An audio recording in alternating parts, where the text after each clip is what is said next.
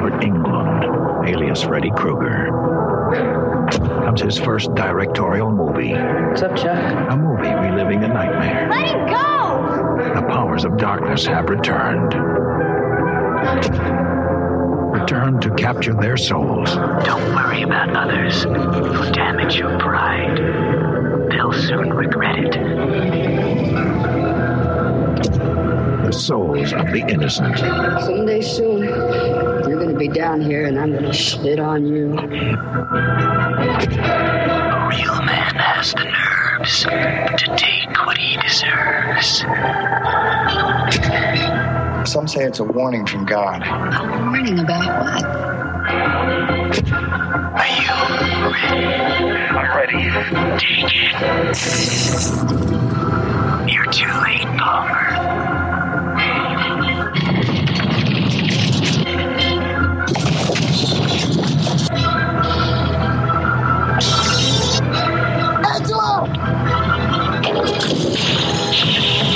Robert Englund's 976 Evil.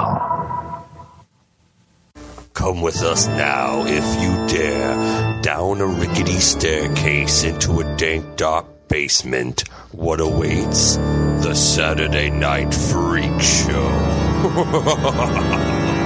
Welcome back, ladies and germs, to the Saturday Night Freak Show podcast. I'm your host, Colin. I'm surrounded by the internet radio superstars, including Travis, Brent, Gary. Welcome aboard, Gary. Gary, welcome. Thank you. Tonight was Travis's movie pick. What did we watch, Travis? We watched 976 Evil, one of my favorite cheesy horror movies from the 80s. Directed by Robert Englund, Freddy Krueger himself. Dun dun dun. Starring Stephen Jeffries, the guy that played Evil in Fright Night. What else was he in?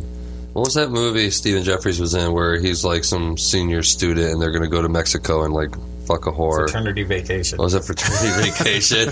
It's like one of the only other movies I remember him from. Was that like, before Fright Night? That was before Fright Night. Yeah. Amanda Bierce was in that as well. Oh, yeah? Huh. From Fright Night. That was before his illustrious career in gay porn. Yes. Way before that. Yeah. He was also I didn't think we were going to talk about that. That's not the first thing. Yeah. Jesus Christ. Well, it's like, what happened to the fucking guy? Like, you know, I mean, he's obviously starting out in, you know, in Hollywood films. And then he was in 3 relatively, at least, successful. I don't know how. Fright Night was successful. Yes. No, it wasn't actually, was it? It was like a modest box office success that I think found its home. It was more of a cult film than it picked up after it was out of the box office, more or less. Yeah, it was a video, home video. I think Moon 44 is what actually killed it. Oh, shit, yeah, he was in that, He was too. Cookie. Right, Moon yeah. 44. That was the Roland Emmerich. That was his first movie, I want to say. Roland Emmerich's first movie? Michael Pare? Yeah, it's on a moon base. Moon 45. That's right. Yeah, you were talking 44. Or the convicts and the kids Never seen it. pilot the vehicles, yeah. It's one of those, like, it stands out from the rest of, like, other 80s stuff because it has, like, a distinct, you know, look. I mean, it looks kind of nice. And it was in the porn. Then, did he ever come back from porn? I think so, right? He did, like, Mr. Hush. That was, like, a year or two ago. Yeah, that's the one that has the poster. It looks exactly like Trick or Treat. Yeah, the new Trick or Treat, not the old one. But I've always liked this movie because it's kind of weird, like being in the 90s. Well, more, not even the 90s, but more in the year 2000, where horror movies, you know, started becoming about cell phones, started becoming about computers. Where to me, this is like one of those first like technological like horror movies where it's using a phone. So you know, the devil's using modern technology to get to you now. You know, using fucking pagers or whatever. You know. Yeah, and it follows in like the tradition of like Videodrome. Or what's another? I would even say The Ring. You know, just the idea that just this random like home technology is somehow used by evil. Didn't they do a cell phone one? Where the Cell? Yeah, wasn't it The Cell? Or? No, it was one missed call. Oh, yeah, one missed call. Yeah. When the Japanese were doing their, like, you know, haunted or some kind of evil. Yeah. Evil phones. It's evil, yeah. That was Don't answer it. You answer the devil. Call and then you die. Yeah, I think so. Like 34 minutes later. Now, right? But even The Ring, even though it was a videotape, she still used the phone and be like, hello, you're going to die. Yeah, she'd call you back. 7 days. I'll get back to you. Would you accept a collect call from, what was that girl's name? Say, Sadako. Samara? What are we Was it talking? Samara? The ring girl. What was her In name? the American one, it was Samara. It's like a courtesy call. Like, we noticed you recently rented our video. What did you think? Well, that was what was Was it happening in evil? this movie. Like, the movie starts off with this, like, completely, you know, extraneous scene where a guy is being chased down a... By ringing phones. I love that. It's such a weird, like, what the fuck? It has the old car phone in it ringing. Yeah, like, And really- there's no escape. Yeah. And then the phone, he answers a payphone and it explodes into flames. Yeah, which is a nice, like, cryptic way of starting a movie, right? Like, oh man, whoever that was from. You know. See, that's what I'm saying. They have bad title card placement because, like, the phone booth explodes, then that's when you have 976 evil. But they didn't do that. Yeah, they didn't do that. No. And 976, for all you youngins out there, used to be like Yeah, a I never prefix heard of code it. for, I want to say, like, adult party lines or something. Well, and at the time the movie was out, that was the big thing. Everything was from wrestling to horoscopes to sex talk. It was all on 976 numbers, yeah. Yeah, And your that's way parents would before get my after time. you for using them. So, because it was like $2.99 a minute or whatever it was, yeah. Oh shit! Did it actually on the little flyer that he had? Because the characters get this flyer for like call for your horror scope. 976 evil. Did they have like a rate on that? I didn't see it. The only thing I saw was a 666 number, but it didn't have a decimal point, so I don't think that was the price. Yeah, the only price I saw were all seats were $1.99 for the horror film festival at the theater. Yeah. Which we never know what was actually playing at that goddamn. Which means they could make $12 because there's only 6 people in the town. So right, and half of them work there. So. Yeah, there you go. Employee discount. Man, my whole life watching this movie, it's like, oh, I wish there was a continuous horror movie marathon at a theater. Just like, hey, 24 hours, 7 days a week. $1.99. Yeah, come pay your $1.99. Yeah. You're like, Manos, the hands of Faye. Ah, fuck. You know? Oh, I'm sorry. Forever. Did you think these were going to be good movies for $2? Well, then when the guy went into the mechanic shop or whatever, and he asked, how much are these gloves? They're like $20. They're real elaborate. I'm like, oh, yeah, what is that in today's money? Are those like $50 gloves or something? What are we talking about? What's the inflation rate on leather gloves? Yeah, and the until now. $1.99 theater tickets now $12.99. Right. Yeah. So the general gist of this movie is, well, actually, shit. It's really just like, okay, like a Christian, like a kid that's raised by a really religious mother. He idolizes his cousin Spike, who, with a name like Spike, you can tell is on the wrong side of the tracks and, like, you know, rides a motorcycle and, you know, all that good stuff. So he idolizes his brother or his cousin. And it's kind of funny because I like how this movie shows like how Spike, even though he's supposedly the quote unquote bad dude, he's the one that's constantly kind of faced with doing something bad, then like always goes a different way, where Hoax will always go in and, you know, he'll always do like whatever's bad, whether it be lying or stealing or whatever, you know. It's kind of weird how Hoax almost doesn't think twice about it just because, I don't know why. Yeah. Well, he's a curious kid, right? Been sheltered his whole life. Yeah, so he wants I think to like that's what it sniff is. panties or whatever the fuck he wants to do. He's curious because he doesn't know. And Spike is looking out for him too. Because I mean, at the end they talk about the motorcycle trip they took. He gives him the panties. He's always, you know, they built this whole elaborate mail system. Tube City. Yeah, from at some point in time they would have been like tubes, best friends or some shit. All right, so I'm still not clear on like exactly what in the hell the geography of this place is, because we never actually see. Apparently, okay, so a garage above a house. There's an apartment above a garage that you're supposed to, I guess. That's where Spike lives. That's where Spike lives, which is across like apparently a vacant lot. Like you could fit another house in there, and then there's backyards back in those days. Huh? You know, you probably got some good bang so for your buck. So this is in the backyard. So maybe it's the garage. I think it's the back, yeah, right? On top of it. But my buddy, he's got a garage that's literally like, there's his house, there's his backyard, then there's his garage, which hooks to some alley in the back way. So it could be something like that, where the garage, actually, you pull in from some alley, not the street out front. Right. But we don't know. Well, I was just trying to figure that out because they never actually show. I mean, like all the shots are either looking at one house or the other. You never really get to see Hoax's window looking at. But actually, when Spike, because Spike, he calls the 976 evil number. It tells it like he lost his pink slip for his motorcycle while gambling. Another vice in this movie. that's what this movie. The whole movie is about choosing vices. It's Well, crazy. at one point, he actually is on a date with a girl and turns like his friends are like, "Hey, we got cards." He's like, "You go inside. Wait to get us some seats. I'm gonna go gamble." Yeah, I'm gonna go for the gamble. whole. She's like, "I'm leaving." Yeah. Well, and he's trying to win back his money that he's already lost. It sounds like he's in the hole with these guys. Yeah.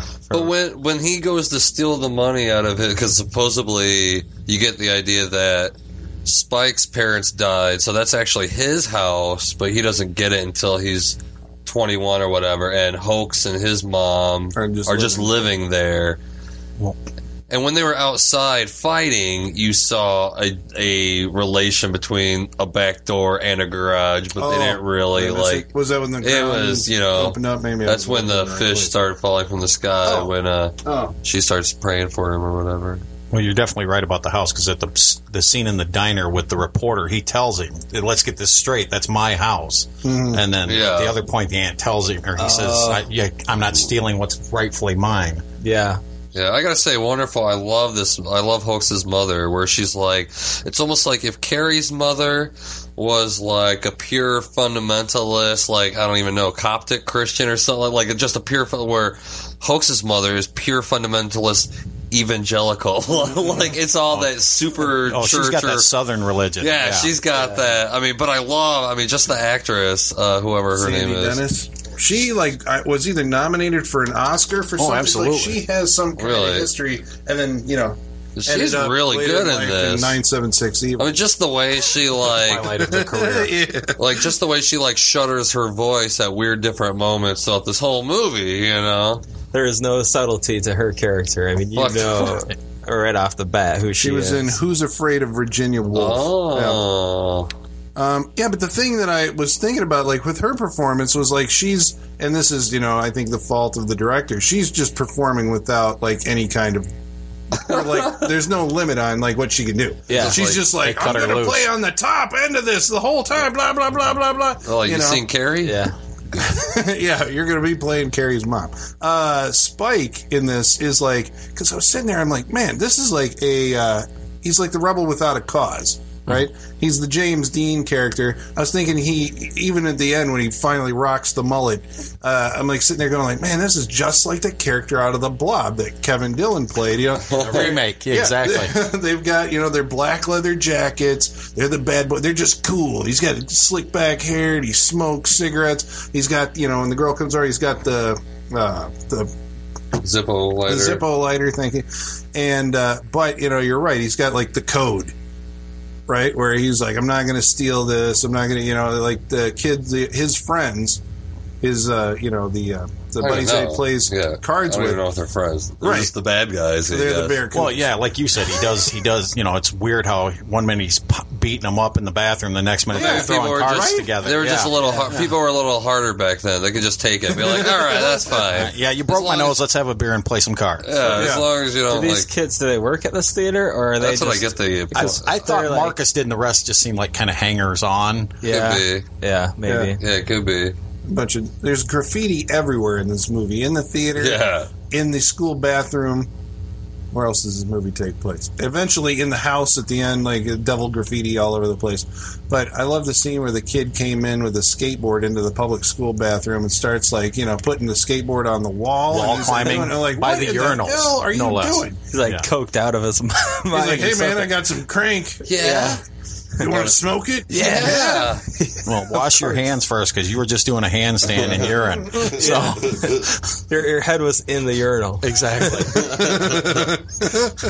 Yeah. So when the fish fall, when from the sky. Yeah, because it rains fish, literally. Just like a radius of whatever it is around 3 feet. It was her warning. A centralized phenomenon. Yeah, because she's really the only one reaching out to a god character, right? I mean, Hoax. Hoax is religious, but he doesn't really. He idolizes his wayward cousin. So she's the only one really praying. So God warns her, dude, here's some fish. Well, like you said about Hoax too, I think he was religious by gunpoint, more or less. I don't think he chose that. Right? Yeah, for sure. That's why he's. He does like the creepy dolls with the noose. He's like, I leave this for my mom because I know she comes in here, and it's like that's gonna fuck her up. You know, like he's trying to like don't mess with me, mom. I'm actually crazy. He's trying to be as rebellious as he can, as rebellious as his like, and that's all he knows. Like pussy moral code allows him to like do is like just pull tricks on his mom and like. And Stephen Jeffries is just like the weirdest actor. I mean, like, or like, you know, personality-wise. I mean, I had to assume he's like this in person because you've seen him in. Well, I've seen him in 2 movies. You know, he's been in 3. He's like that in everything I've seen him in. Yeah, that is the guy. Yeah. You know, just like this really awkward, squirrely, just strange. Well, like when he's eating the pizza in the restaurant with Susie, his eyes rolling up in his head and stuff. It's like, is that like the most fantastical pizza you've ever had? Because it looked like he needed to be alone with that pizza for a while. He loved it. And some pepperoni that they got on there. And she's like, yeah, you can have a piece. Oh, thank you. Yes. Yeah, he's a weird duck. But okay, so the fish falling from the sky, basically, that's the catalyst for bringing in this. Well, he's not a private investigator; he's a journalist. Yeah, journalist. Writes for a religious magazine. Right.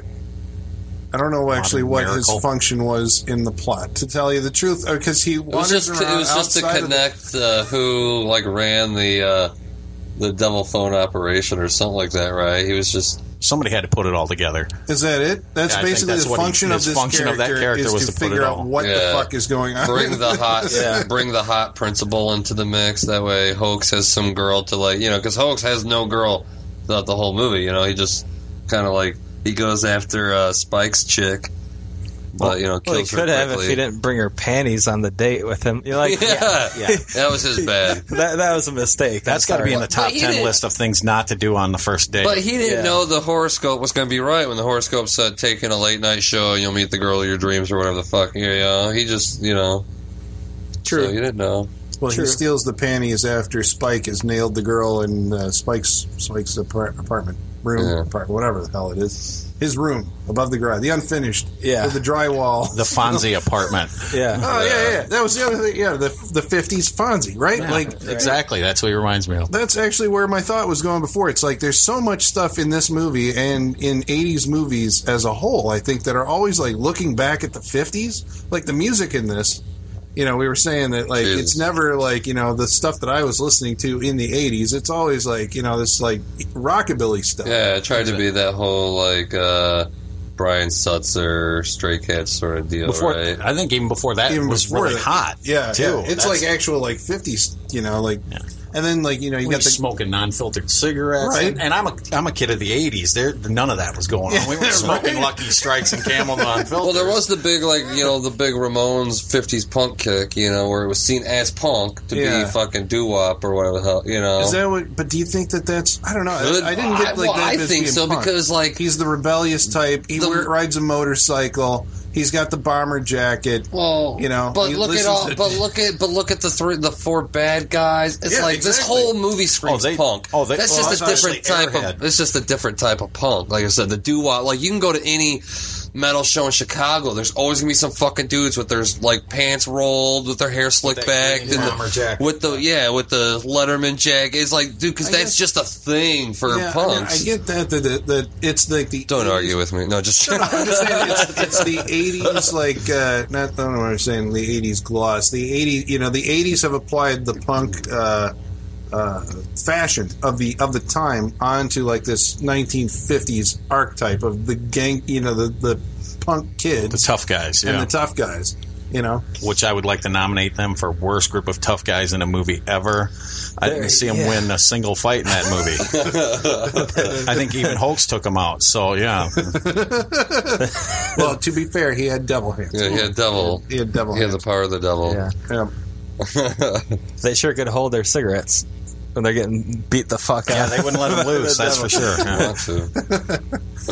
Yeah.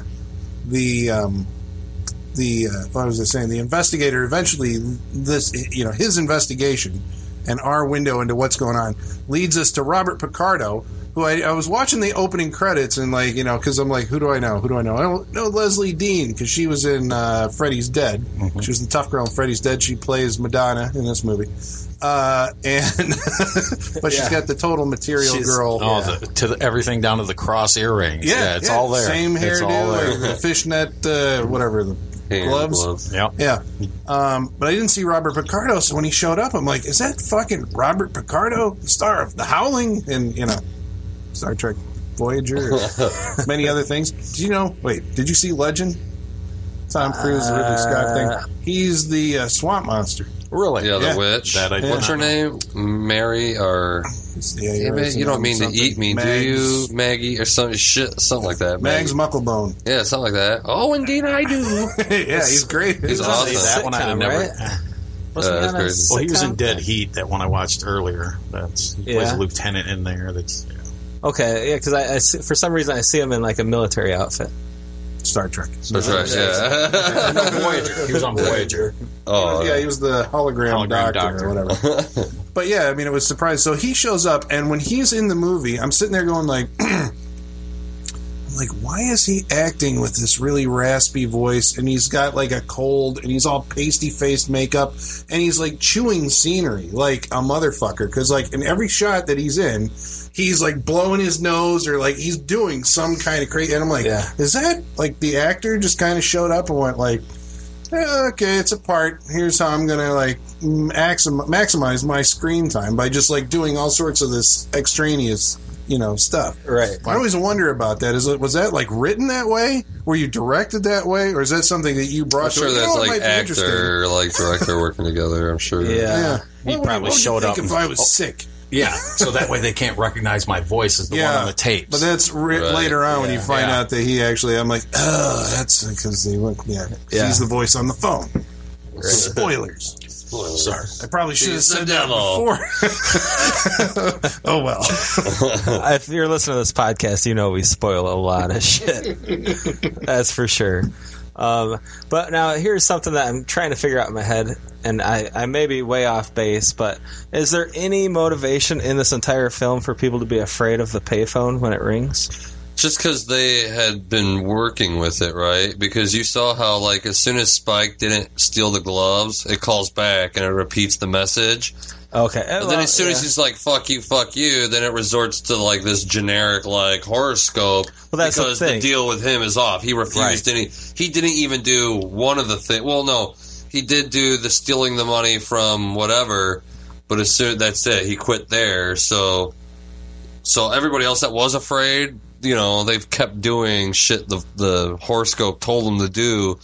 So they're getting closer and closer to the devil. Like, it seems like a leap for them to link it to that phone. I mean, I guess it is. It's who's behind the phone. I guess if you think about it, it might make sense. But it seems like a lot of the evil things that happen are physical things within the world, that don't have to do with the telephone. Yeah. Well, there's also, like, this movie has, like... go ahead. Well, I'm just everybody that I saw when the phone rings, like, oh God. That is the devil calling you. Yeah, but the only people who have actually had the experience with the phone was Spike, which I don't even think that at that point he should be aware that, like, it's a real thing. He's like, fuck you, and hangs up. He has to be, because he's like, how much are these gloves? I'll go outside and wait.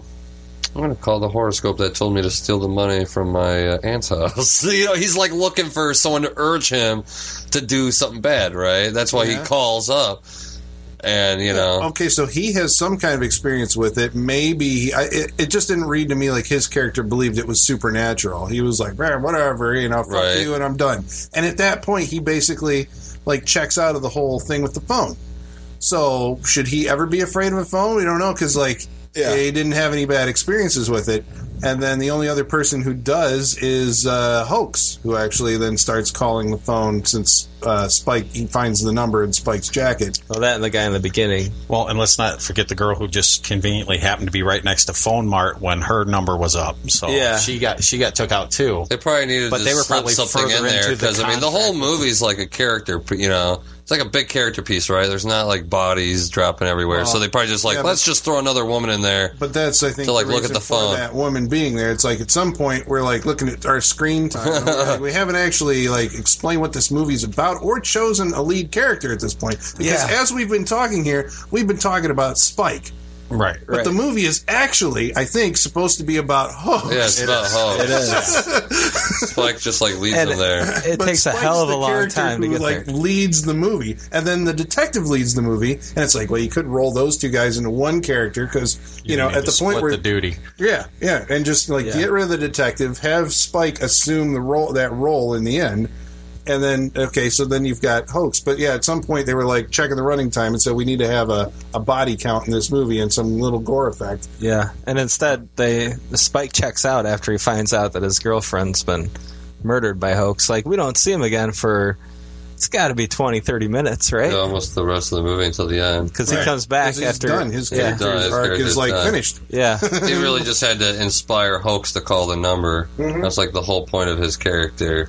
Well, and that's the other thing with the female that's killed outside the phone mart. It actually shows her burn the advertisement for the phone line. So I think that's symbolic of breaking the contract, and then she's punished for it right away. Right. Yeah. And I think then that leads into what goes on with Spike disobeying what it says. And you're right, how it switches the voices. Once he says no, then it's this generic warning.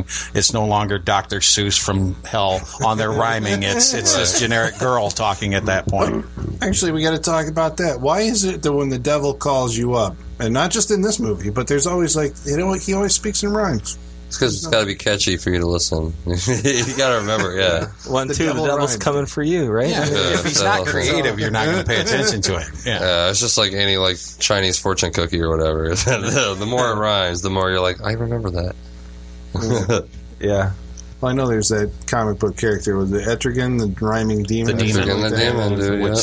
But why does he doesn't- have to rhyme? Is there some reason why? He's a rhyming demon. He actually he claims There's he's a just rhyming something demon. about. Well, they do say that songs do like they do say music comes from the devil. Right. That's why the devil plays the violin. Oh, yeah. Or whatever. Because they say that. I mean, music is supposed to be the devil's fucking tool. That's what that town in Footloose said, but do we Well, really but that's believe you know. Crossroads too. it? Yeah. It's really because I mean I don't want to get into a whole like conversation about music theory here, but you know, Yeah. But basically, I mean, they either thought a song was for two reasons: you're either praising God with a song, or it's for the devil. That's it. Songs are for two fucking reasons. If it's not about God, it's for the devil. Dancing, You know, dancing is you can't have. well, 'cause it's all about Start moving fucking. your feet around. Yeah, there you go. You're not supposed Yeah. to fuck. Body's moving in rhythm. Well, I When you're under agree. the sway of the music, you're no longer under Dun dun dun. I your agree. own control. Yep. Yeah.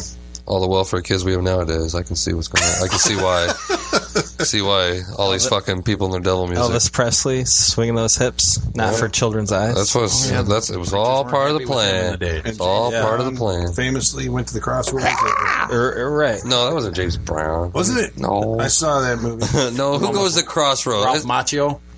The Oh, that was Crossroads. Crossroads. Yeah. Well, James Brown was in one. It was like it was a BMW commercial, The Hire, where Marilyn Manson was in it. I want to say, and Who was the actual musical dude that was supposed to? There was a black guitarist. Gary Oldman was the fucking. Oh, sorry. Yeah, go ahead. Yeah, there was a black guitarist that was supposed to have been the one that met the devil at the It Crossroads. wasn't Muddy. Yeah, I don't Muddy know what his Waters, name was was. it? No, because it was someone back in the day. It was he someone was back in the 30s or some Right, shit. one of It was the some- early- Brother Where Art Thou? I don't know if it was the actual that historical character. I think they but- might have used his real name in Oh Brother Where Art Thou. I'm not sure. Yeah. Was Right. it the Charlie Daniels band that did Devil went down to Georgia. Yeah. Looking So for a Soul to Steal? So I like how I don't know. I like the whole sequence of when Hoax. I guess Hoax just thinks he's going to scare the girl through the evil telephone. Because he's been rejected. Wait, did we talk about that date? We got to talk about this. Well, we did kind of talk about No, it. but just because it's the corniest fucking thing ever that like he spies on Spike yeah. having sex with this girl. Well, it's weird that he picks him up for a date and then just goes right to have sex. That was very like, oh wow, see, we are not living in a very like Christian morale town. You know, here it's like, I'll pick you up for a date. They're fucking. There's like, you want to go see a Smoking. movie? It's like, you guys are doing this all backwards. This shit never worked out for me. But they're aware, and while they're having sex, they're aware that Hoax is watching them because he sends them Message a little or some message shit. over the Yeah, vacuum could anyone tube. read what that I think it said couldn't, like "Hi Spike" or like nice or rack like or something. I don't know. something like that, like good looking girl, some shit like that. You can read it on DVD. By the way, Hoax, the 2 strikes are sending a message on the people that you're spying on. And when you get the panties, taking the panties on the date with the girl. Yeah, because then he goes to he follows them to the theater, and when Spike goes off to have his Gambling. He's going to gamble. to gamble, then she meets Hoax.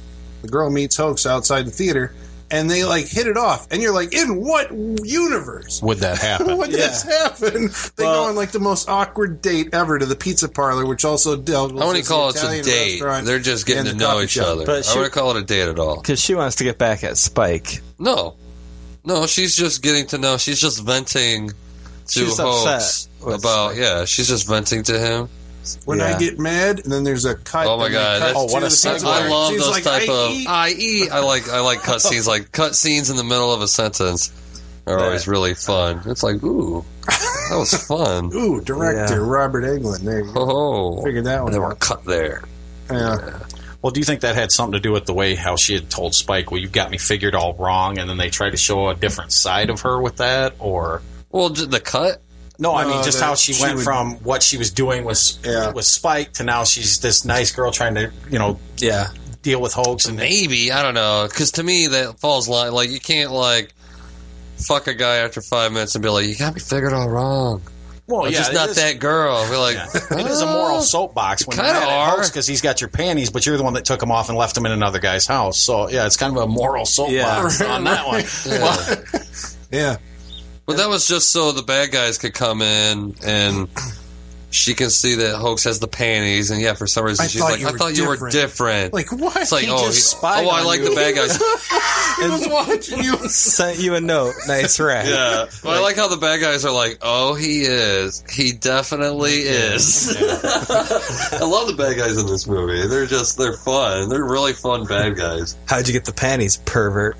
Yeah, and I like how Marcus actually has, like, it's funny because you can see how, like, Marcus, Spike, and this girl, like, I don't know, they have, like, a real high school thing going on because, Marcus, he's like, hey, how'd you get her panty? Hey, Susie, how'd you get, even though they're, like, picking on everybody and they're whatever, that Marcus dude is still kind of acting like I'm, like, we've got this societal group, and even though, we may be the bullies, we may be, almost like in The Simpsons, you know how, like, Bart Simpson's sometimes friends With the bully with group, the bullies, and then sometimes he's getting bullied by them, because...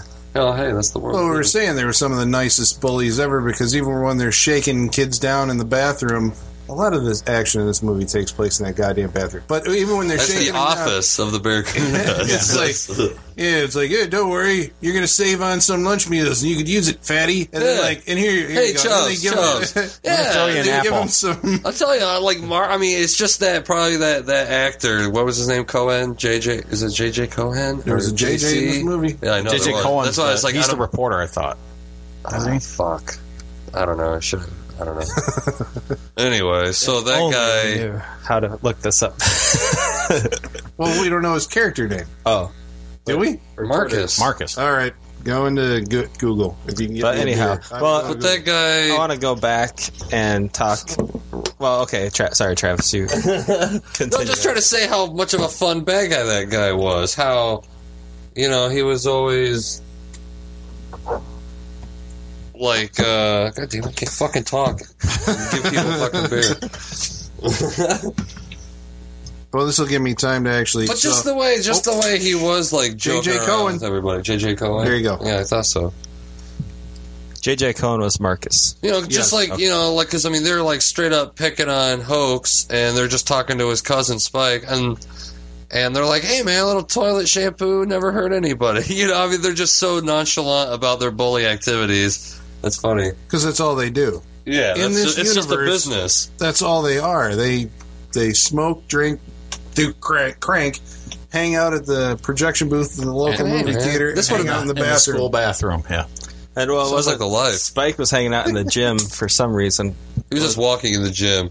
Oh, he was just It walking. must have been his gym hour. You know, because he said something about why Hoax, you know, because Hoax found out the reporter guys at the school. Because, I don't know why, because there's another segment where they, like, cut a conversation where Spike is actually, after he didn't listen to the horoscope tell him to steal the gloves, a car turns on and tries to run him over, which is funny, because, I guess if you just drop the deal, he'll kill you, right? But that's it. The devil quit after that one time. He's like, ooh, you got away from me this time, Spike. That's it. But all right. So the journalist guy saves him, and then they're in a diner, and he's trying to, like, get the whole story of the falling fish out of him, and the reporter's like, you're not going to make this easy on me, are you? And then they just cut. And then it shows the reporter back at the school trying to get, like, I want to talk to one of your students. Yeah, Spike. It's like, you still didn't talk to his fucking head. Jesus Christ. That's all he's trying to do is run, like, where's Spike? Can I talk to you, Spike? But that happens, like, the whole way through the movie. There's all these kind of, like, unmotivated, like, people just kind of showing up at these various places, like, what in the hell are you doing here right now at this completely opportune time to... I mean, I need to talk to somebody I was talking to 2 scenes ago, but we didn't bring up what I needed to talk about. Saving it for later. Yeah. Well, and then you were talking about the bathroom. If you look at the school, when it shows the office, nice, clean-cut, all-American school. Same with the gym. Then you go into the bathroom, and it looks like Class of Nukem High. Yeah, it's a total contrast. Which is also why I do like this movie, is because, it reminds me of just that type of, like, 80s fucking punk where everything's like a degraded society, spray paint everywhere, that one kid don't even want to put his shirt on under his fucking overalls. He just wears overalls. Like you say, it's the Barracuda's office. The teacher's like, fuck it, just let him have it. Yeah. Like, we lost that battle.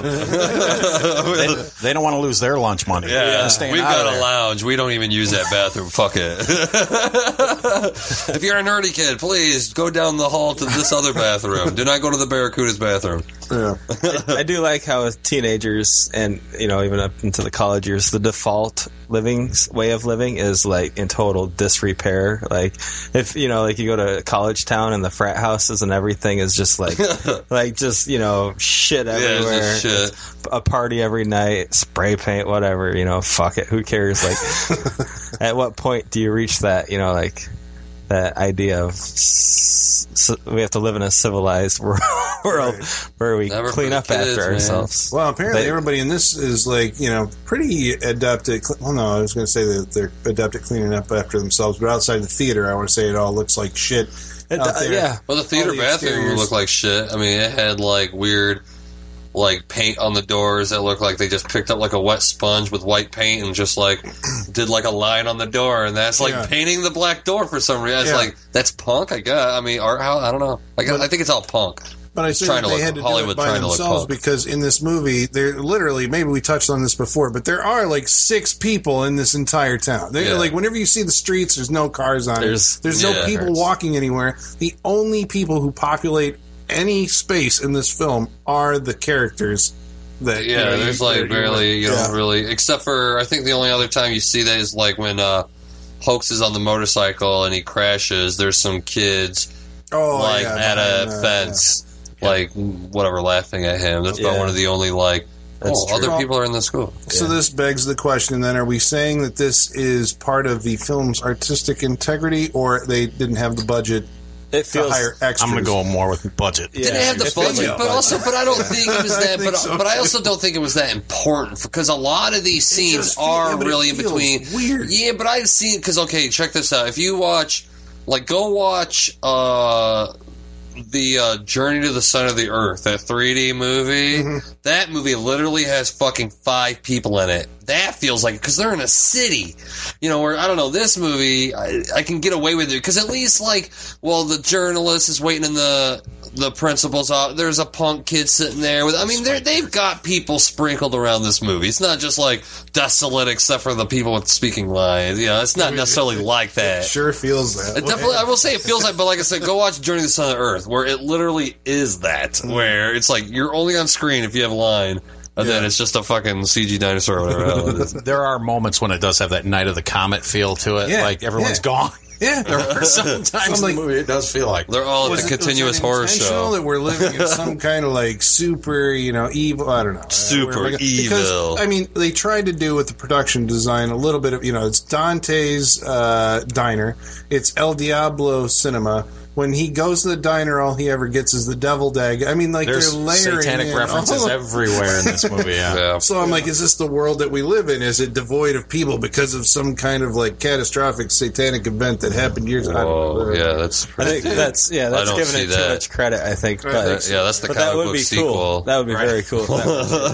Because Satan is a real thing in this movie. Apparently, as Hoax finds out after he calls the number. I mean, God rained fish down. If anything, that should have been the sign. Like Hoax, know if that's true. If Hoax was like a real Christian dude, he should have been like, "Oh yeah, dude, rain fish." Yep. We shouldn't be fucking with this shit. Because there's a sign. Like that's a sign. That's like in Mongolia, in Magnolia, when it rained frogs, where you're just like, there's something going on here. I was waiting for that to be like a prank, though, because of the amount of fish and it all just centered around her. That was her warning, though. Well, even Hoax sent that note to Spike saying, great trick, how'd you pull it off? Yeah.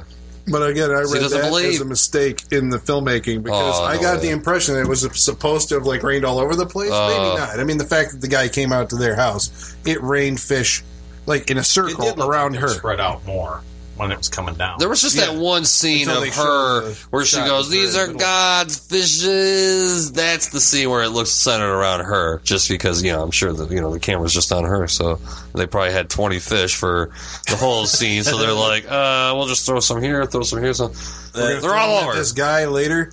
That exactly. Gravity kicked in. Yeah, yeah. That's a fun shot. Well, he opens the refrigerator door. Because she's showing him like the evidence. The mother's showing the reporter the evidence of this fish. What are we going to call it? Fish rain. Miracle. Fish miracle. Fish miracle. And at some point, she opens the freezer and there's a bunch of fish in there. Which was a letdown. Jesus, yeah, that was kind of. That was disappointing. She's like, "Is that all the fish?" She opens the other door, and the fish like come pouring out in a tidal wave, and the shot that it cuts to is the guy falling on his back. He's catching fish in the chest and the neck. Yeah. Which are being propelled at him by cannon or something from about head level off screen. Which would have made sense had they been in the freezer and falling out. Right. But they were on like the first. I just thought how fish falling around your ankles trips you up. Like, oh my god, so many fish. I don't know. It's on par with other things in this film, though. Like what? Well, just like okay, okay. Well, here I have questions. Jesus. And I don't know if they can be explained or not, but it's like let's not think that deep into this, guys. Yeah, it was on the screen. It was all on the screen. They put every ounce of it on the screen. Yeah, it was up there. Well, yeah, I mean, it is. It's a budgetary issue. I mean, we also talked about the fact that while watching it, we talked about the fact that the restaurant or the set that they used for 3 restaurants is they use the same set for a diner, an Italian restaurant, or pizza place, or both. I guess it could be both. It could be both, yeah. Once again, I think we're overthinking this. So it could have been the same. Because they were sitting at the booth when they were eating pizza, so those could have just been the tables at the exact same place. He did say it was an extensive selection. The reporter did when he was in the diner, so it could be. It could be. And who's keeping this film festival going? Like, it's not a film festival. It's just all night.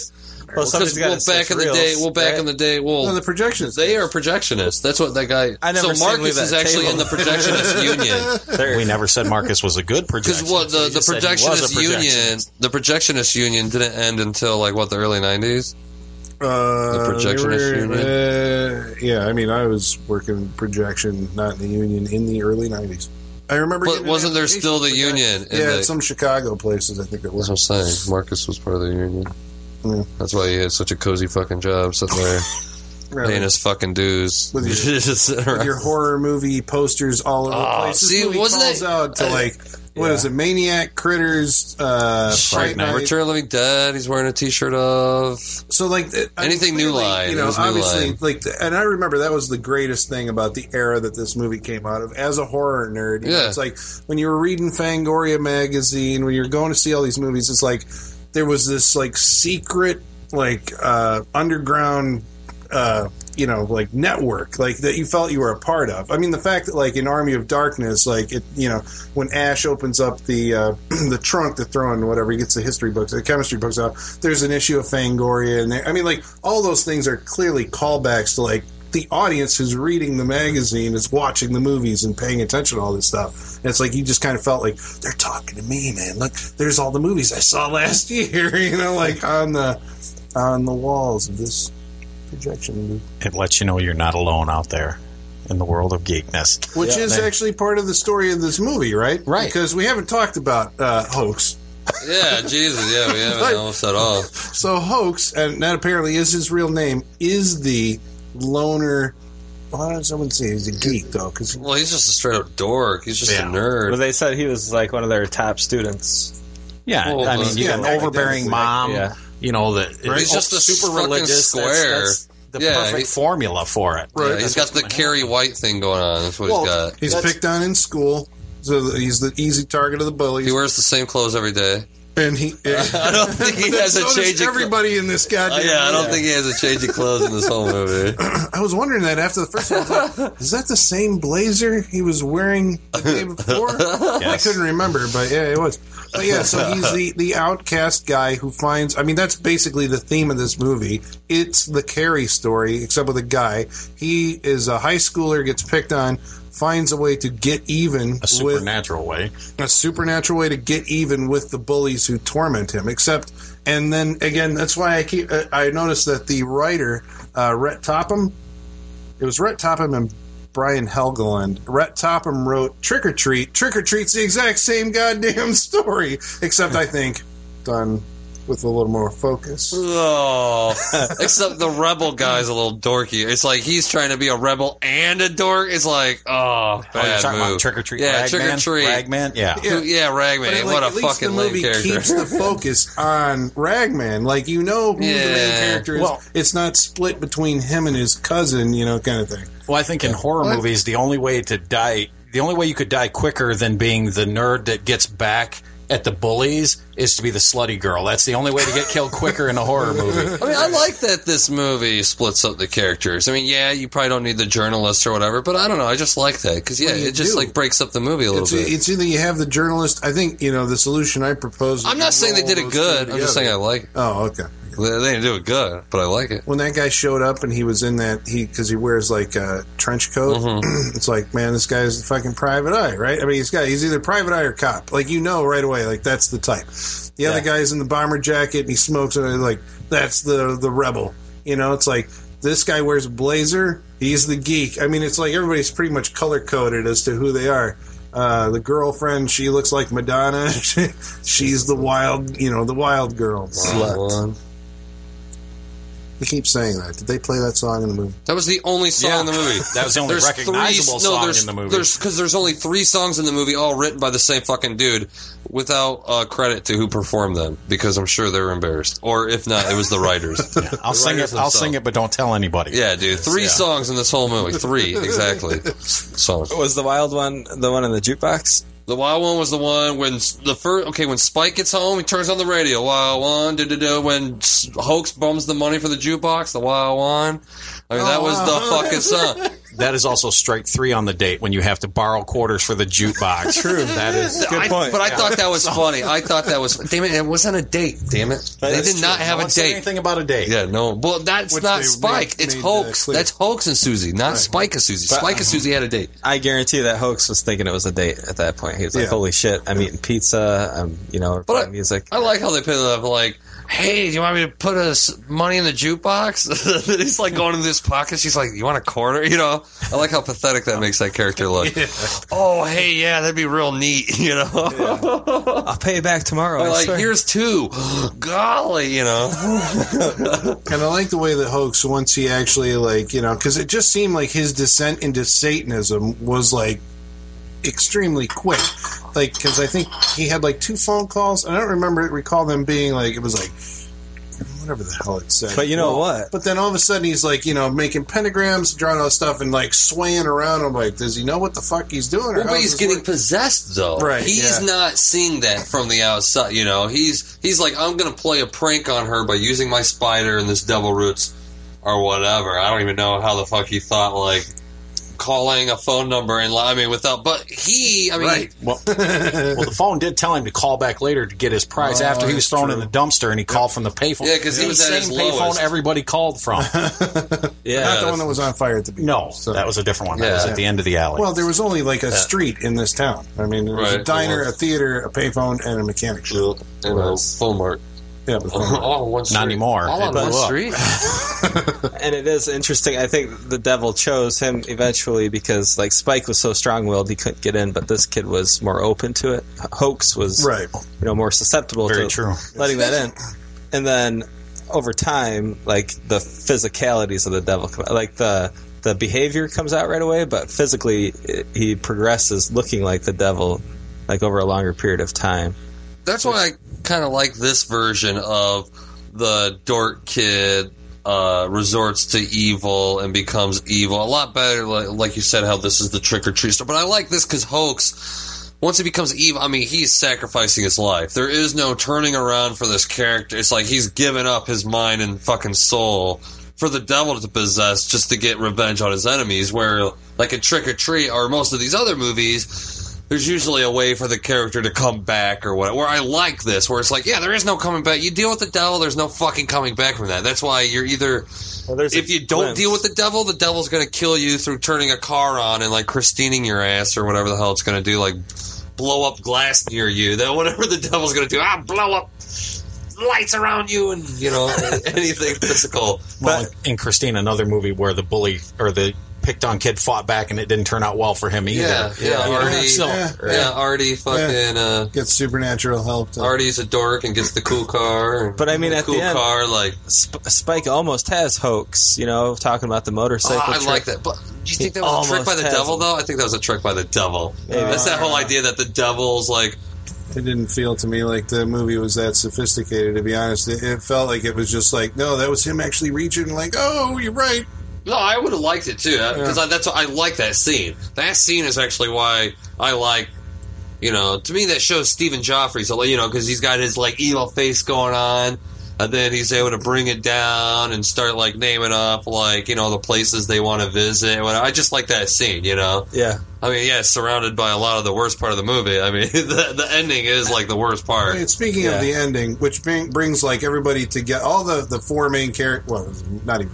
Okay, we're stretching it there because I think the principal is not a main character, but she's supposed to be like a love interest to Hoax because there was one scene at the beginning where he's the object of her. She's the object of his desire. But there's only like once he becomes cool, he'll be able to get the hot principal. But there's only one scene that even shows that at the very beginning where he just like is staring at her nervously or weirdly. But as soon as that scene happened, I'm like foreshadowing. Like this is going to come in later. And again, that's luckily we watched on your VHS copy because in the DVD copy that scene's not even in there. Not even in there. The scene where he first goes into oh really? Office, so much of this is not. Yeah, in I was going the to him the whole time. This version. isn't in there because I just watched on DVD about 2 weeks ago. And I'm like, that's not in there. That's not in there. A lot of the scenes of this movie is not in there. Well, that one would be important, I think. Yeah. Right? Well, the reporter where he's standing around in the robe and the mom's talking to him in the extended interview about the incident. None of that's in there. I'm telling you, there's a lot. Like that's why we watched this on VHS because it's like, dude, it's not even the same movie because so much of it's cut the fuck out. Well, so you're never going to be able to see this, viewer, unless you can track down. Like, Travis brought over a goddamn VHS machine that we hooked up. It's called a VCR, Colin. No, we can call it a VHS machine. We will now. A VHS machine from the 1980s. For all you kids with your newfangled gadgets. So, video home system is what it calls. It's like how long has it been? I didn't even realize I was doing that. You can watch it. A VHS machine. A VCR. That Doc Brown brought us. Yes. A video cassette recorder? Thank you. That's pretty highfalutin using the abbreviation. Gary, you're welcome back anytime. Oh man, but yeah, apparently, so this version only exists on VHS, right? Yeah. Susie and Spike's whole scene where she introduces, we met in detention, all that. All that's gone. It starts with Hoax driving up on the motorcycle. Really? Yeah, it does feel like a different That's her movie. whole introduction. That is Susie's introduction. So the version that's on DVD, then, is that the theatrical cut? Yeah. Yes. Because the cover of this says previously unreleased footage, and this is the only version I've ever seen, because I don't think there is a VHS. I've never seen a VHS version of the theatrical cut, ever. Never. And I've at least owned or seen at least 2 or 3 in my lifetime, and I've never seen a theatrical cut on VHS. It's always the director's cut or whatever you want to call it. It's never been called the director's cut. But Well, that's interesting then. Okay, so you, Travis, saw the VHS version first. That's your first exposure to the movie. Yeah. Gary's first exposure I was... actually saw it in the theaters because I'm old. Holy shit. But Okay, yeah, so, well, I guess that's the thing. Like, is the movie...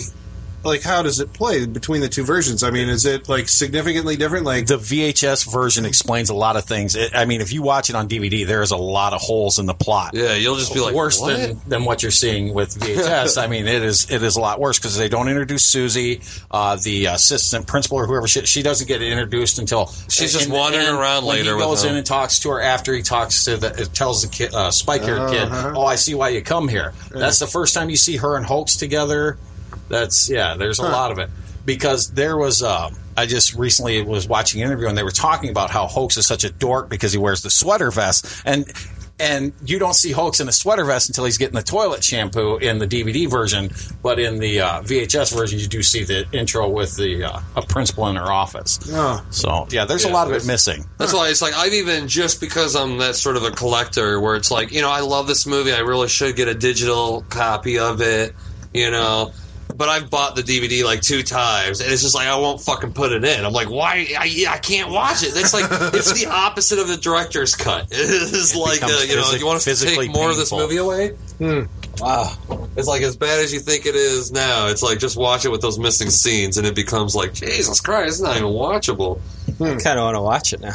It's rough, dude, and very like the only place I've even seen it for sale at is like Dollar Generals and shit like that. This is one of those DVDs. This is why I don't even think it will get a Blu-ray. I just don't think it ever will, because it was like a $5 DVD once they started making them. No. But should we? Yeah, I mean, I feel that there was something we were going to talk about there at the end. Well, about how at the end, I think they tried to make Hoax sympathetic again a little bit, because even when he was doing the ritual that caused Susie's demise, he felt guilty halfway through it. He realized it was going from a prank into her death, and he tried to stop it by killing his own spider, but it was too late by then. And then he's in, and that's the hook. I like and how I think that at the scene end has Hoax. Yeah, the phone's it's chanting his name. It's just saying really lightly under that whole scene, Hoax. And in the end of the movie, they put him under a significant amount of Kevin Yeager makeup, and he becomes Freddy Krueger and basically has all these one-liners, which I thought were all pretty terrible. Oh, come on. Can you enter this game with a pair of hearts? Yeah, that is. Well, that's what the plastic's for, asshole. That's my favorite line. That's the favorite, because the birds always. Not on the plastic, not on the plastic. It was a very monotone delivery where like the difference. I think Freddy gives it a little bit more kick when he says it, and this didn't really have that. What I kind of like about it. But he's not a threatening. I didn't think he's not a threatening character. And for some reason, like Hoax's character, big hands. They're huge. He's wearing irregularly huge. He's wearing rubber gloves from a Halloween store. Yeah, but not in the universe. If you were in this universe, those are huge hands with huge claws. And his feet have like claws that bust out of the shoes. His saddle shoes, no less. Once again, with the Marcus thing, see, I kind of like that scene where Marcus, because once again, this is something where they kick his ass. They know that Hoax slashed the dude's face, and then he shows up at the theater, and they want they're more just of like, him. Oh man, look! It's like, look who it is, the slasher himself. Once again, as long as you don't kill anybody, they have this really kind of like mellow attitude. Yeah, it's kind of like, hey man, if you kick someone's ass, as long as you walk away and you're cool with it, we're cool with it. Yeah, you're going to need a plastic surgeon, but you're happy to see me again. Let's go again. But I like how could this go wrong? He comes back with the hearts, and I like how Marcus is like, You fucking killed him? You fucking killed him? Let's see if you can fucking kill me. I like how, I don't know, he just gets a little real to me in that scene, you know, just because, yeah, they were kind of all yucking around about people beating up each other and people whatever, but as soon as he whips up the fucking hearts, I just like how that character kind of turns into almost frantic. Marcus was wetting himself a little at that point. He's a good actor. I like that guy. Who was, what, did we even mention that he's from all the Back to the Futures? Marcus is in all 3 Back to the Futures. He played Skinhead, one of Biff's 3. I wonder if that's why they make that whole it's Airhead, not Skinhead reference. I wonder if that's why they do that. It could have been, Probably. but I don't know if they've ever even said his name in Back to the Future. I don't think they do. He's like Biff's goon number 3 or something. Yeah, which I think IMDb has told me his name was Skinhead in the Back to the Future, and even in Back to the Future 3, which had to have been a Western. At least he's crazy. I mean, he might be credited with just like a scene from one of the past movies. Well, it's interesting. I think he's in there, he said Needles is gang. In part 3, Needles is gang, but I don't remember Needles being in part 3. In part 3, is Needles in part 3? At the end, yeah. When he pulls up in the truck, he's like, "Hey, Needles," and they race. Oh, okay, yeah, at the very end, right? Okay, cool. That's McFly. No, I'm fired McFly. Read my facts. Don't get us started.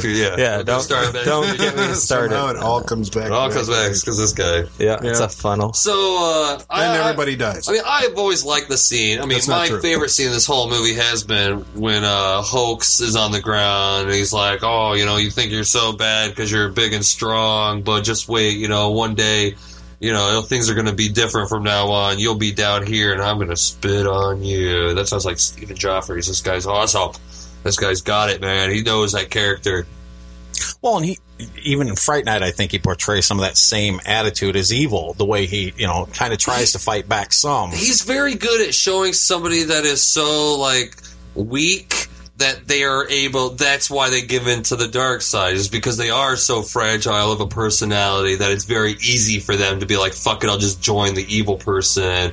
But then his soul is damned or whatever for it anyway. You know, I've always liked that. To me, that's important, is to damn somebody's soul once they make that decision. Because, yeah, they should be damned. They shouldn't necessarily get a get out of free jail. It's like, you dealt with the devil. You know? It's like, nobody should, like, just give you a get out. You know, it's like, dude, come on, man. You need to get punished.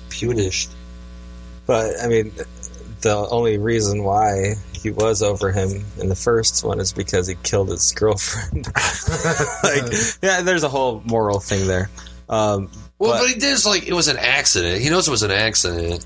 Yeah, he's just trying to beef up to his cousin again, you know. He's like, "I'm not what I, you know, she was a dirty Jezebel whore." That's a good scene too. Reputation. Yeah, she was messing up your reputation. I would actually like to see a movie with that angle as the focus, right? Imagine if this movie was only about a nerd looking after his cousin, some girl that he thinks is a whore is messing up his, and he kills her. And I was like, that's kind of interesting. That's kind of an interesting dynamic. There's a movie idea. There's something there, man. This is like, to me, this movie has little trinkets of good movie in this movie. I mean, it's kind of a guilty pleasure, but just because I like the acting a lot. Yeah, and you could use the whole rear window aspect to it, where like when he's looking through the telescope, he sees arguments happening, and she's not treating him well, and there's all these things going on. It's a possible movie. Copyright Saturday Night Freak Show. So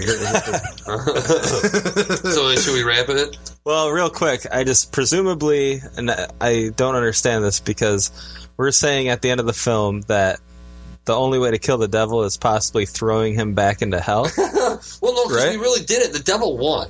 That's what I like at the end, where he's got his like soul, his book of souls. Yeah. It's like, I mean, all he did was kind of like defeat a physical manifestation of the devil, but there is no defeating the devil. You can just kind of stop him for whatever. All he did was throw Hoax into hell. Because supposedly throughout history, the devil's actually pretty easy to trick. Yeah. That's like the whole story of the whole why we have a fucking jack-o'-lantern is a dude was drinking at a bar.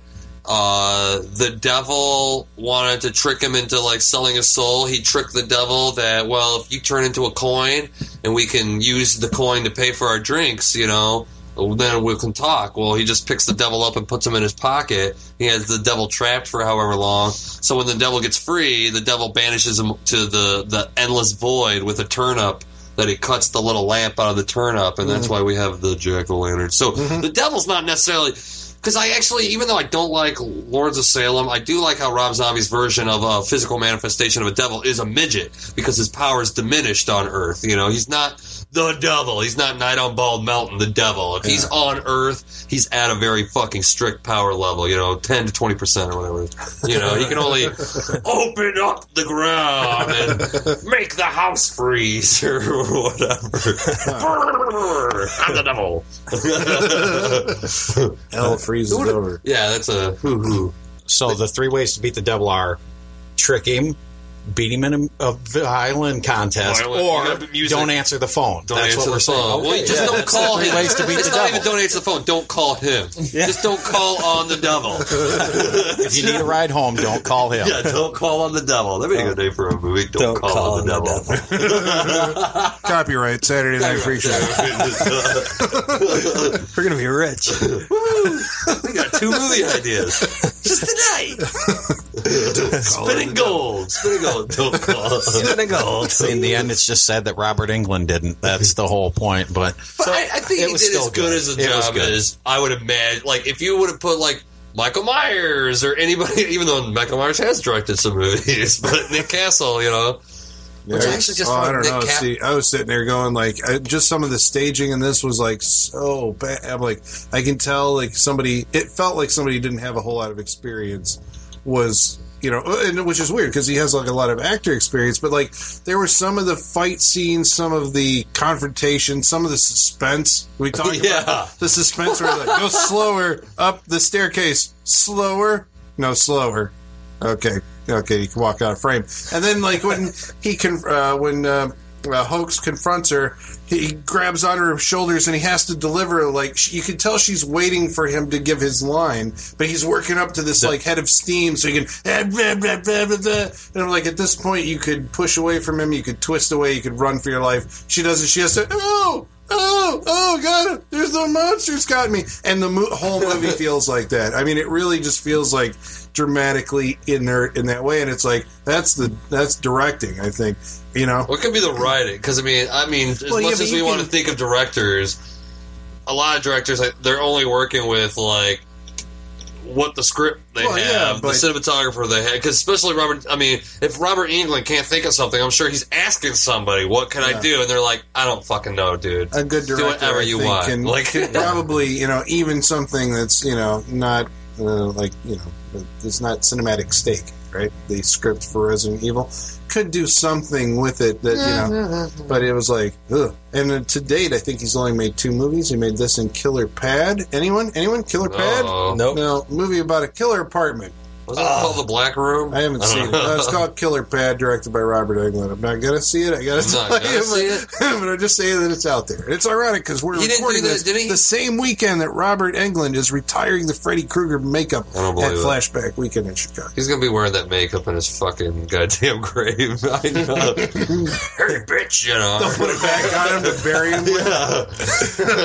That's what I'm thinking. I'm thinking, he's going to come back. Well, I was wondering if this was some, because this was at the height, right, of his Freddy Krueger phenomena that he had done Nightmare on Elm Street in 84, Nightmare on Elm Street 2 85, and then he took this year off to go make this, and then Elm Street 3 in 87. He had to look after his career. But he still delivered his Henny Youngman lines through Hoax, so there was that. Yeah. But was this part of it felt like maybe this was part of his deal? I'm going to be Freddy Krueger if you let me direct. But it's not a New Line. But it's not a New Line Cinema movie. It's but there's some connection because all the posters in the theater were New Line Cinema posters. So I wonder if Sintel was a subsidiary of New Line. Could have been, or they could have put up some money for it. Yeah, because all the posters are New Line Cinema. Yeah. Fucking writers are Freddy Krueger writers. Everything about it is could have been a directing deal for sure. I'll do part 5 or whatever. But none of the crew was. I guess that's what aside from the writer Brian Helgeland did part 4, but there wasn't those would be whoever's crew, right? What about the editor or the cinematographer? Have they ever worked on an Elm Street movie? To my knowledge, I don't believe that they ever have.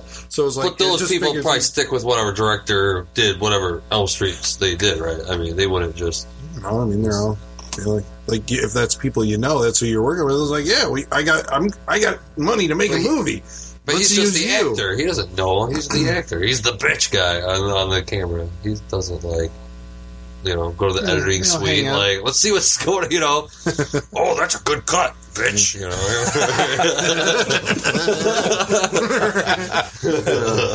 Sir, you have pinpointed the Freddy Krueger.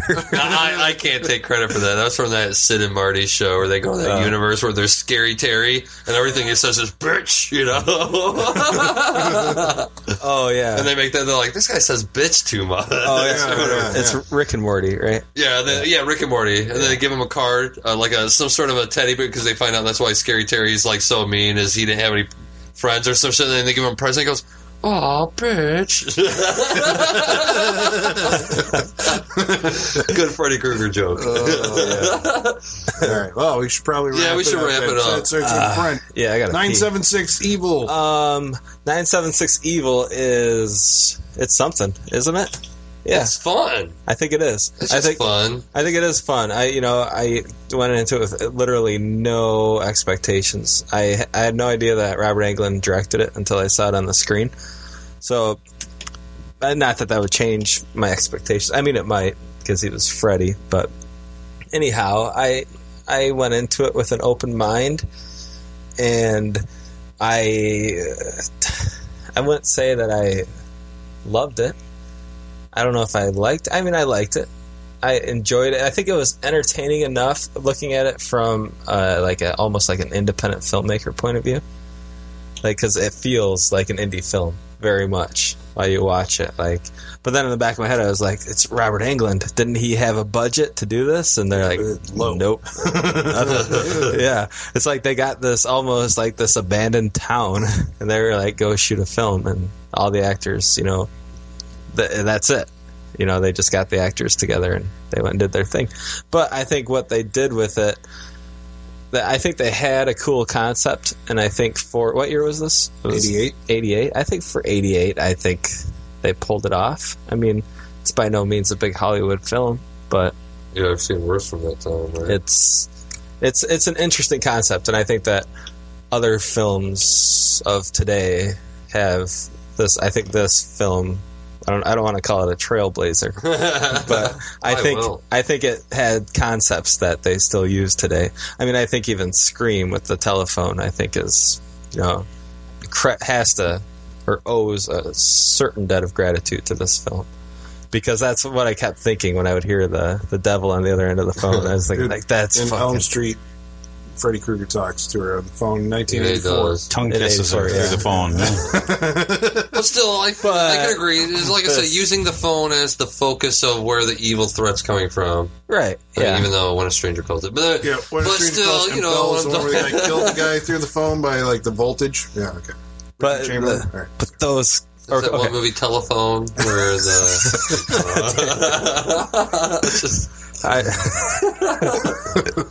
but okay, well then, and I may be again way off. I don't know my horror films like you guys, but maybe anywhere from The Ring to VHS to these, not really VHS, but these films about objects that can kill you, through a devil possession.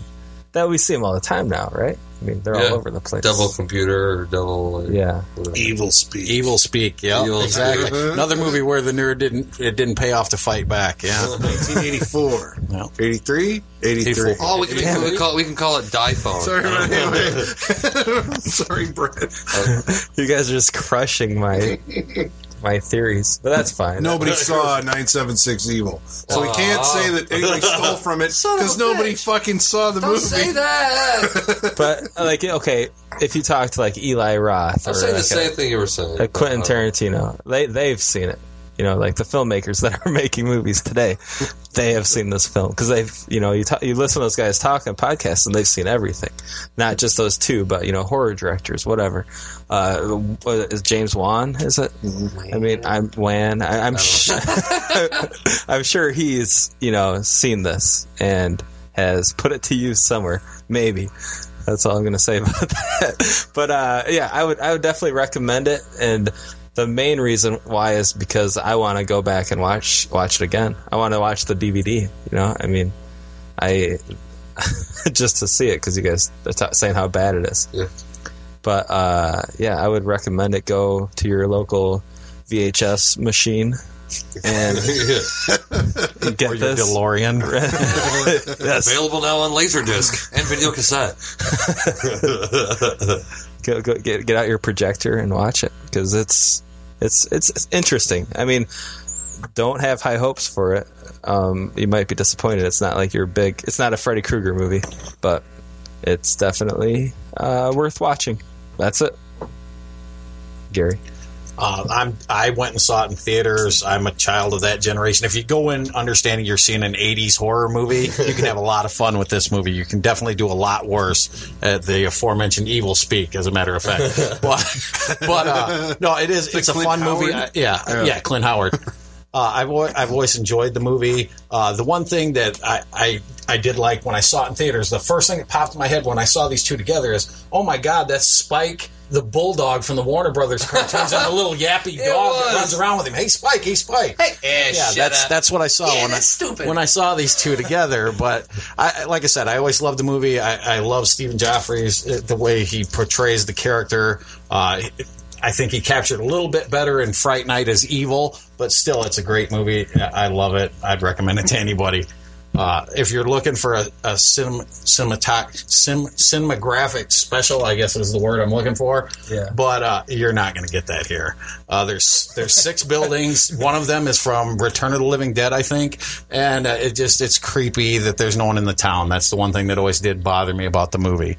But if you're looking for great shots and great special effects, it's not going to happen.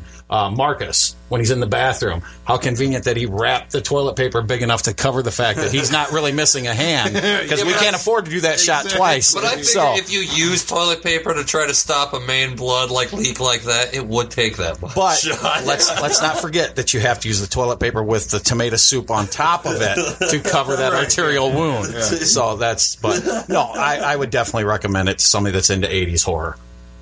Well, all right. Okay, so I'm going to be the dissenting view here. I know. I'm sorry. This guy doesn't like 80s movies. No, that's not true, because there's a lot of them that I do. But there is something about, like, 80s. Yeah, I don't want to bring up the 80s stank. But there's something about, like, I sit there going, like, if these things were made in the 70s, somehow they feel less cheap, even though they were more cheap. I don't know how it works. It's really weird.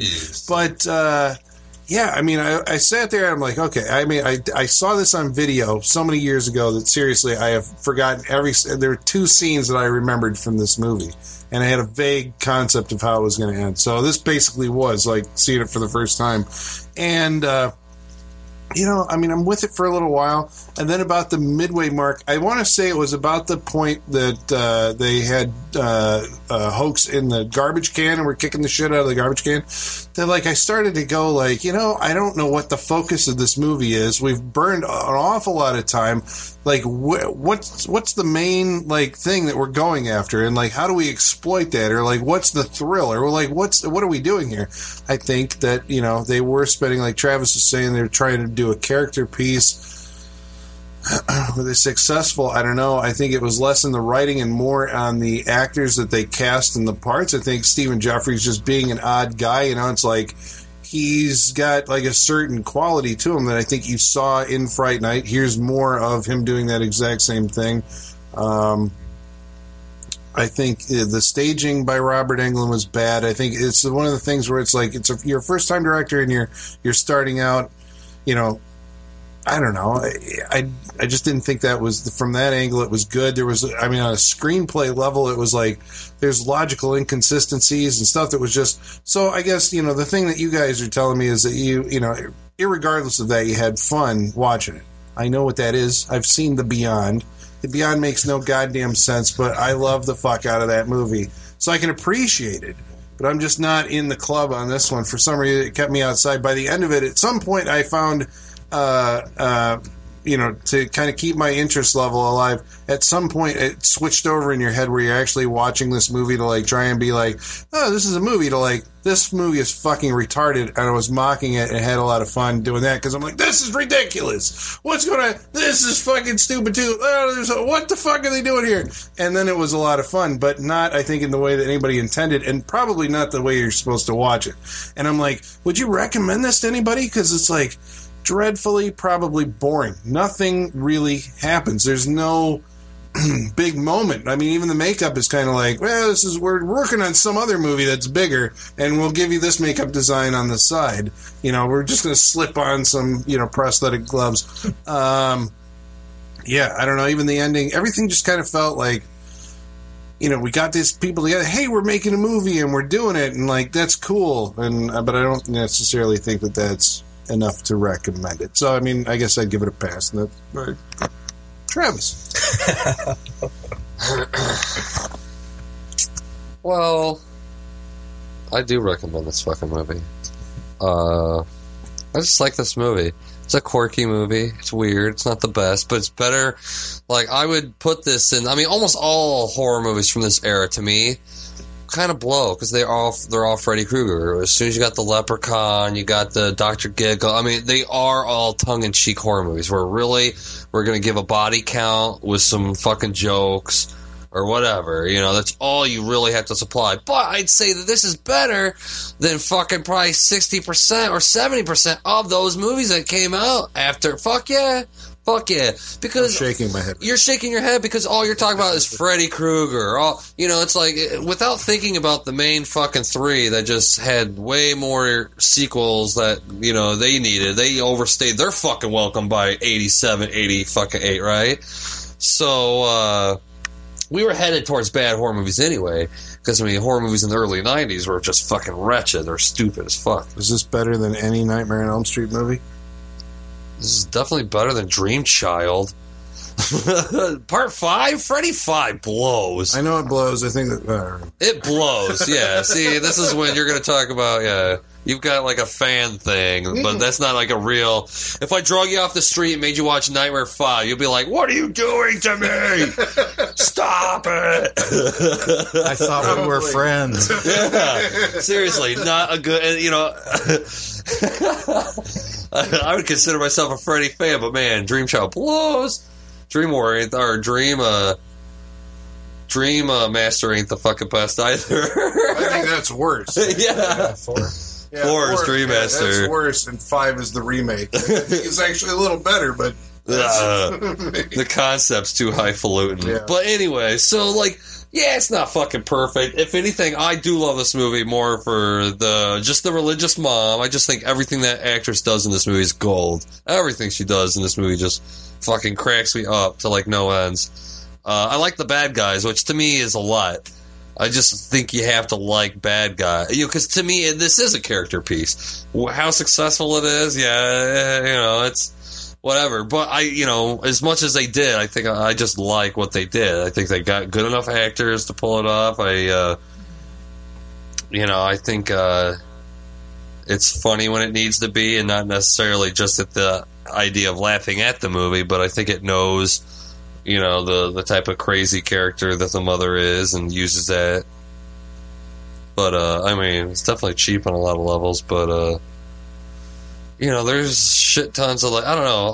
All I can do is put it in perspective in a weird way. Because I always like this, and then not even, even when I had no perspective of horror movies. This is just one of those horror movies that, as I was watching fucking horror movies, this just caught my eye. It's like, I just love this movie. You never know what horror... I had a buddy once that would rent fucking Brain Scan, like... Oh, I was going to say, like, have you seen... Dude, not to mention Brain Scan. Movies like that are like, man... The fans of those will fucking love... Like, those will become the cult classic, but if you don't fucking like... You just don't get it. And you're like, I hate Brain Scan. Hate it. Ever since I saw it, I hated it.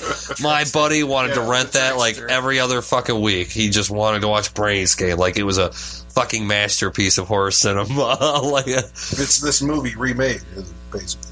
Well, he doesn't get possessed. It's the new medium. It's the video game that gets him this time. Yeah, it's the new. But yeah, I do agree with Brent where it's probably not the first movie to use technology as the whatever, but it it does seem more focused in this movie than it had been in a lot of quote unquote previous movies. It just seemed like more of a focus through at least horror movies.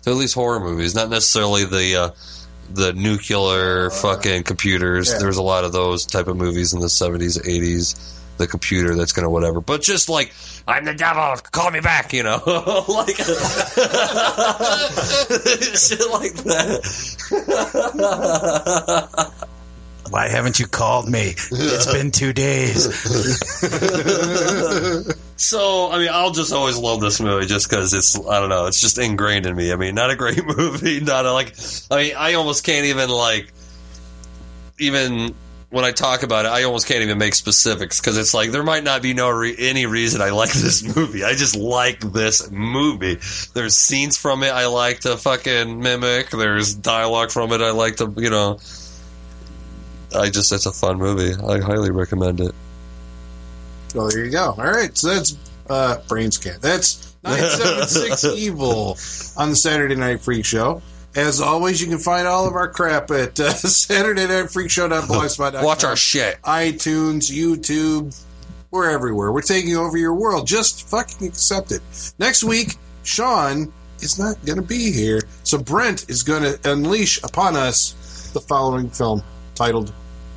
Next week, we are going to watch Badlands. Let's do it. I've been talking about it. Now we're going to do it. I've always wanted to see it. How about Terrence that? Malick. Yep. All right. Bam. Badlands. Next week on the Saturday Night Freak Show podcast. And that's it.